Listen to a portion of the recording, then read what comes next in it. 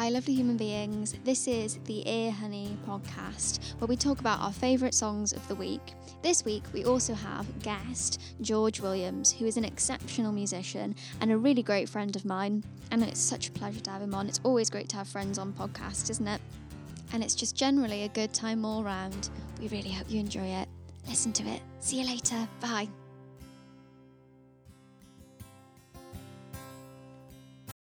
Hi, everyone. This is the podcast. What did we decide to call it, Alex? I can't remember now. Ear Honey. Ear Honey. Alex is currently in cake. I didn't think I would ask him that question. And now we've got a guest on the show, finally. And he's such a chap. Such a chap. Woo! It's George, everyone. Woo! Woo, woo, woo. And we love George. Well, I love George. Alex hasn't met George up until this point, but he will love George. George, do you want to introduce yourself and what you do? Because you are an excellent musician and it's a pleasure to have you on. Too kind, high praise from you. I'm George. I am most people that are watching this, I would presume, would know me as your local neighbourhood shouty man that sings in the streets of Chester and the surrounding areas. But I do many things. I'm a session musician. I'm in a band, which is the standard "I'm in a band, look at me" thing to say. But I'm in a band, and I'm all over the shop doing music. So you've probably seen me outside your local Debenhams or Waitrose or something singing. So that's about it. And at the moment, I sit and do nothing like the rest of us. I mean, you're currently in Manchester. You chose to move to a bigger city than Chester during the middle of COVID. Yeah, it's to the second highest R rate in the country because it's Why just not? what you do. Yeah. I like to live life on the edge, with my water. Yeah. You're all edges. All edges. Also, yeah. So, what do you want to tell us what track you brought? Because if people don't know, the aim of the game is that you bring in a track that you like and then you talk about something that you don't like. So, we're going to start with the track that you do like, George, and then we're going to work our way into whatever you think is naff at the moment. Oh, so much. So the track I brought is called Now I See by a gentleman called Ariel Posen. It was released a few days ago. Fantastic sort of rootsy kind of blues rock country inspired piece. That's just a kind of really it's very fitting of the times, unbeknownst to obviously I presume Ariel when he wrote the song. It's a lot more fitting to the present moment than kind of expected, which is one of the many elements of it that I do really enjoy. And then, so what are like technical aspects of it that you like? You don't necessarily have to give technical aspects, but as someone who is a technical musician, you're very talented. Can you give us some in-depth knowledge? It's very much, if you know anything about Ariel or his previous band, the Brothers Landreth, or any kind of that style, Marcus King, Josh Smith, Kurt Fletcher, all of that kind of roots, Americana blues, soul-based kind of artists. It's very much written in that modern take of that style, kind of stripped back but full sounding. Production-wise, it's incredibly crisp, which I enjoy. It's just a fantastically produced track, and it's everything you kind of want in that style. There's a beautiful guitar slide guitar intro and a slide guitar solo through some Hammond rotary speakers, and it's just a very big sounding track, which I really enjoy. And yeah, I don't really know what to say about it. There's everything's good. It's everything I like in a song. Catchy hook. It very successfully gets away without having a pre-chorus. It kind of slides you from verse. You get 2 bars instead of 4, and then it drops you straight into the chorus, which I really enjoy.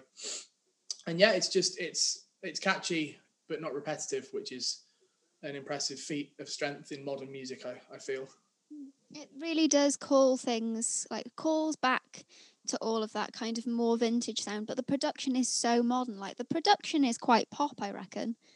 Yeah, absolutely. The use of kind of more outboard effects. It's a lot more kind of it's just as you say, it's a very poppy, airy, breathy production on a very rootsy, traditional kind of closed blues track, which I really like the contrast of. And have you finished enough of your cake, Alex, did you listen to the track? Or because I sent the tracks half an hour before we were supposed to have the podcast and didn't give everyone enough time as per usual. So hopefully that should have given Alex enough time to have digested his cake. We're gonna fill the space. I did listen to It's a great cake. Banging Cake. It reminded me a lot of like John Mayer. They're good friends, so I would assume. Especially like some of the chord progressions and stuff, and his the way he like landed his vocals on some of the chords and that kind of thing. Really had that like John Mayer vibe. Like as soon as he started singing, I was like, this sounds very familiar. But no, I really liked it. It's super chill. And yeah, that slide guitar and the solo is really, really cool. Really, really cool. And you're all right about the production. It's like it's vintage classic like songwriting mixed with just modern day production, and it's quite a cool combination, really, isn't it? And Yeah. everyone should go listen to it. Yeah. Really, I can't plug. Pretty good. It's really good. And so what is the one thing that you don't like? I don't. Well, I'm going to go with I don't like, and I'm gonna sound so old manish, and boomer as the youths would say, but I don't like the kind of lack of instrumentation in pop music, in the sense of I don't like the fact that most of the charts at the moment don't have an actual instrument on them. And I think as a session musician, it's a very worrying thought that, something that 10 years ago, even 5 years ago, was kind of a very needed and illustrious career path is now getting replaced by a MIDI keyboard, which I'm all for. I use them all the time. But it's impressive to see, even when you look at the charts 10 years ago or 5 years ago, that you still had a lot of bands in there like Coldplay and One Direction, who had a live band, and 5 Seconds of Summer, and all these people. And now in the last few years, it seems that kind of that's nowhere near as prominent anymore. And it's kind of, I don't like the fact that every song can sound very similar due to the kind of lack of the lack of human touch on it, I guess, which, as I say, is going to make me sound very old manish. A lot of that is down to the fact that most of these songs in the charts now are written in writing rooms and by the same people most of the time. So everything just sounds the same, and they're all being produced in the same way. So it's just that's why everything just sounds a bit stale. I think. I don't like that. Yeah, as you say, it's all a very kind of small closed circle, which I know it's always been with the 80s, with Bruce Fairbairn and Bob Rock and everything, and through the 90s and the 2000s, there was always that kind of main group of producers and writers. But it seems very much nowadays like it's just a circle of like 5 or 6 people that throw a song in, and then it will go to number one, and then the next one will throw the song back in, and it seems to just be a loop. And it kind of it's a very it's quite. You go to Nashville and do country. They're always looking for session musicians. Well, country's my escape. Well, move to Nashville. Session player. So. You're fine. Joke, isn't it? It's like there's no everything's super safe as well, I think. When was the last time that someone came out and really broke the mold and really went, listen to this is different? Like, even with my favorite band, the 1975, who consistently kind of morph and change, and their new album, or their most recent album that came out in April of last year, is a 22-track album, and every single song is a different genre. It's been done before. And I feel like, as much as you can't reinvent the wheel, when was the last time someone came out and went, bang, Stairway to Heaven? As you say, there's not been much. I haven't seen much daring songwriting in the last few years, and it's like because it's mainly because like the masses are just not interested in it anymore, maybe. And oh my gosh, the both of you sound so old. Yeah. The masses are sheep, and the young people are idiots, and they don't have good taste anymore. MIDI keyboard. To be into the chorus by like 20-30 seconds. The saying in the industry with managers and ARs and everything is you want to get to the chorus before people realise you've had a verse. And it's like, that's scary. More prog. 30-minute songs on the radio and stuff. Yeah. Nah. I'm here to say, youth, you're all doing fine. Don't worry about these guys talking badly about you. But I think there's a lot of good stuff out there. Let's move on to what Alex's favourite track is. So I picked a song called Spirit by a band called the Blue Stones. I'd never heard of them before, and just come because I was just trawling the new rock playlist on Spotify, and I got some thoughts on that as well. But basically, I think they're a Canadian blues rock duo from Canada. So we are flying the Canadian flag strong today. Yeah, I like the track. I thought it was it's basically they sound like a Royal Blood clone. It seems like since Royal Blood come out, two piece, they basically got a guitar, bass, and then guitar, drums, and then the guitar is using an octave pedal or whatever to simulate the bass, or it's running split into a bass thing or whatever. And that just seems to be the sound of rock at the moment. And it's basically that. It's like Royal Blood, but better, I thought.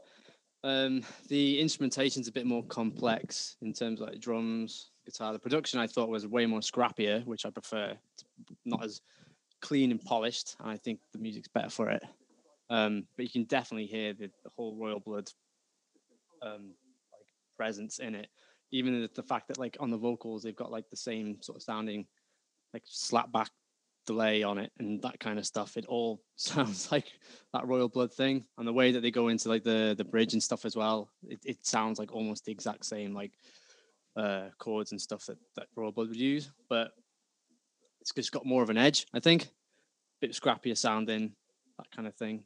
But yeah, I think just looking through that like rock playlist, it seems like most bands are going for that sort of sound, that like just thick. When you've got like your guitar and you're basically running it into, like, you'll know as well, when you run it you can split it, send one signal to an amp, send the other signal through like an octave thing into a bass cab amp or whatever, and then you've just got you only need the one player then. But that sound just it seems to be like to my ears like defining rock over the last couple of years since like Royal Blood.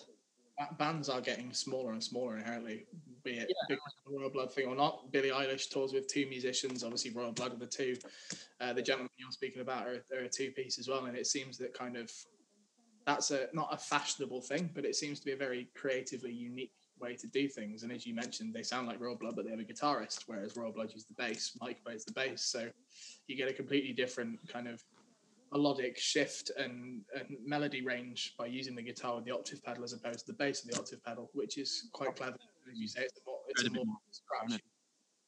scratchy sound. And yeah, no, I do agree that kind of rock music is either going the resurgence way, if it were, with kind of Miley Cyrus and Youngblood and Machine Gun Kelly, and that kind of more punky, rocky, poppy sides come back, and that's kind of taken the mainstream rock chart. And then you take the actual rock chart that, as you say, is the kind of Royal Blood sound. And Foo Fighters has just released their new album, which is kind of more of that sound than their previous material, and that seems to be the way it's going, which I don't hate. I love. I like. It's like a very, very good band. It just it reminds me like the riffs and stuff, especially because I checked out this band's album, the previous album, and it's really it still has that sound, but it's like really like Sabbath sounding, like slow and sort of doomy vibes. But it's it's really good. If you're into the whole Royal Blood thing, I'd definitely say really check them out, because it's like Royal Blood but better, like more bluesy. And there's bits where it slows down, and because he has the guitar, he can turn the bass bit off and start playing like really cool like blues riffs and stuff like that. So it's good. It's good stuff. Good stuff. I like the fact that they were using a megaphone style vocal over the top, and usually, oh my gosh, do I hate that. Oh my god, I cannot stand a megaphone style vocal. It's so tacky, but that works. I don't know why that one works, but it really does. I couldn't, because I'm not really a producer, I'm a bedroom producer. I couldn't tell you why it's so good, but can either of you tell me why that it works in that context. Fits with the song, doesn't it? Really, the rest of the production's scratchy and that kind of thing. So you chuck that vocal on top. You don't really have to do much with it either. Really, it just sits right in, doesn't it? Press the heart of it, gate it, make it clip, and put some slap back on it, and that is the sound, isn't it? Really, as you say, Royal Blood use it a lot in songs like Lights Out and stuff, and these guys have used it, and it's a great way to make an impact with the vocal, especially when you've only got those two other elements. The vocal becomes a far more important kind of third instrumentational device, because the guitar's got to do all the rhythm part, because the guitar has to do something fairly simple, because the bass, you can't get too overly complex, because then you're taken away from the vocal, and then the drums have got to be drums. So your vocal kind of almost becomes another textural element, as well as just here's the words to tell a story or fit the song. So I feel it's more an instrumentation, in the way that you put a fuzz pedal or an overdrive or a distortion pedal on a guitar, that kind of you've turned the voice into more of an instrument than just not to say that it's not, but to kind of add to more than just here's the words on top of the instrumentation. It is kind of another instrument, which I think is really clever, especially, as I say, in a two-piece scenario. That saturation on it as well just really like gets it to sit in the mix. It's like a tried and true method. If like you're at the end of your wits, you can't come up with like a vocal sound, just like whack it through a Sans amp or something like that, and it just immediately like, yep, okay, it works, especially within the style, obviously. But yeah. Nice. And then, so what's the thing that you hate? The thing I hate the most this week, and it really wound me up, was a remix of One Step Closer by Linkin Park. One Step Closer, 100 Decks Reanimation or something like that. I think they're just doing like remixes of all like Hybrid Theory songs and stuff. And it just, oh my God, they just absolutely murdered it. I think like everything about it just killed it. Like, because the original, like obviously loving like Linkin Park and like Hybrid Theory and all that kind of thing, and growing up on it, it's just absolutely murdered it. Like, not in a, like, yeah, sometimes you can do that and remix a song, and like, not in a good way. You can't murder it. It's like, can you murder something in a good way? A mercy killing. Yeah. But it's just like, it just trashes over the song, I think, and it wound me up a little bit. Fair enough. Is it good, bad? Like, is it a good version of what it should be, and you don't like what it's trying to be, or is it just bad? I think it's just bad, man. It's just, honestly, like, if you've heard the original is like, it's super, I think it's like the heavy guitars and it's all that stuff, and it's like, but this, it's like, doesn't even, it's so far from the original, and then like they've taken like Chester's voice and just like ran it through like so much like auto-tune and pitch shifting and all that kind of stuff, but it just sounds so bad. I don't think it should have been done like at all. I don't know who it's for. Like, I don't understand who it's actually for either, because I can't imagine like Linkin Park fans being like, that's amazing. But I don't know. Terrible, in my opinion. There we go. That's what Alex doesn't like. And so no one should go and listen to that. To go and listen and laugh at it. It's just painful to listen to, I thought. It's one of them. If you want pain, then that's the place to go. Yeah. All right. And now I hate this bit, because it's my turn. And what I picked this time was, I can't even remember what it was. Hang on, let me just check through. I remember the band's name because I really like Weather Station. Well, in fact, Weather Station is not a band. Weather Station is one person who is also from Canada. So we've picked 3 people, 3 bands, 3 projects, all from Canada. So there must be something like really good happening in Canada. And the song is Parking Lot. And again, I brought notes. So let me go on my phone and read out what I've written. So the intro is like, there's just call and response between bass and piano, which I like, which I don't think I've heard in a long while. Or if I have, I haven't been paying attention. And And then I love her voice. So her voice is kind of a mixture between a whisper and speaking and singing, because she's got it's a very spoken way of performing, and I really like that because there are lyrics in there that are kind of a bit trite, and she's like singing about the bird and like watching the bird in the car park outside a club and watching the bird breathe.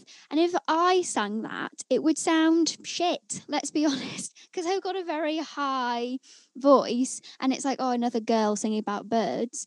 But she has a very low, almost raspy voice at times, and it's a very mature sounding voice, and somehow it works. She like manages to pull it off for me, and there's like a beautiful moment in the song where she has the line, but they're all good reasons to cry. It's like around 112, like 120 in the song. And there's this high note, and her voice moves into what you would call a cry sound, like from the perspective of like a singing teacher. And I was like, that's really satisfying to me.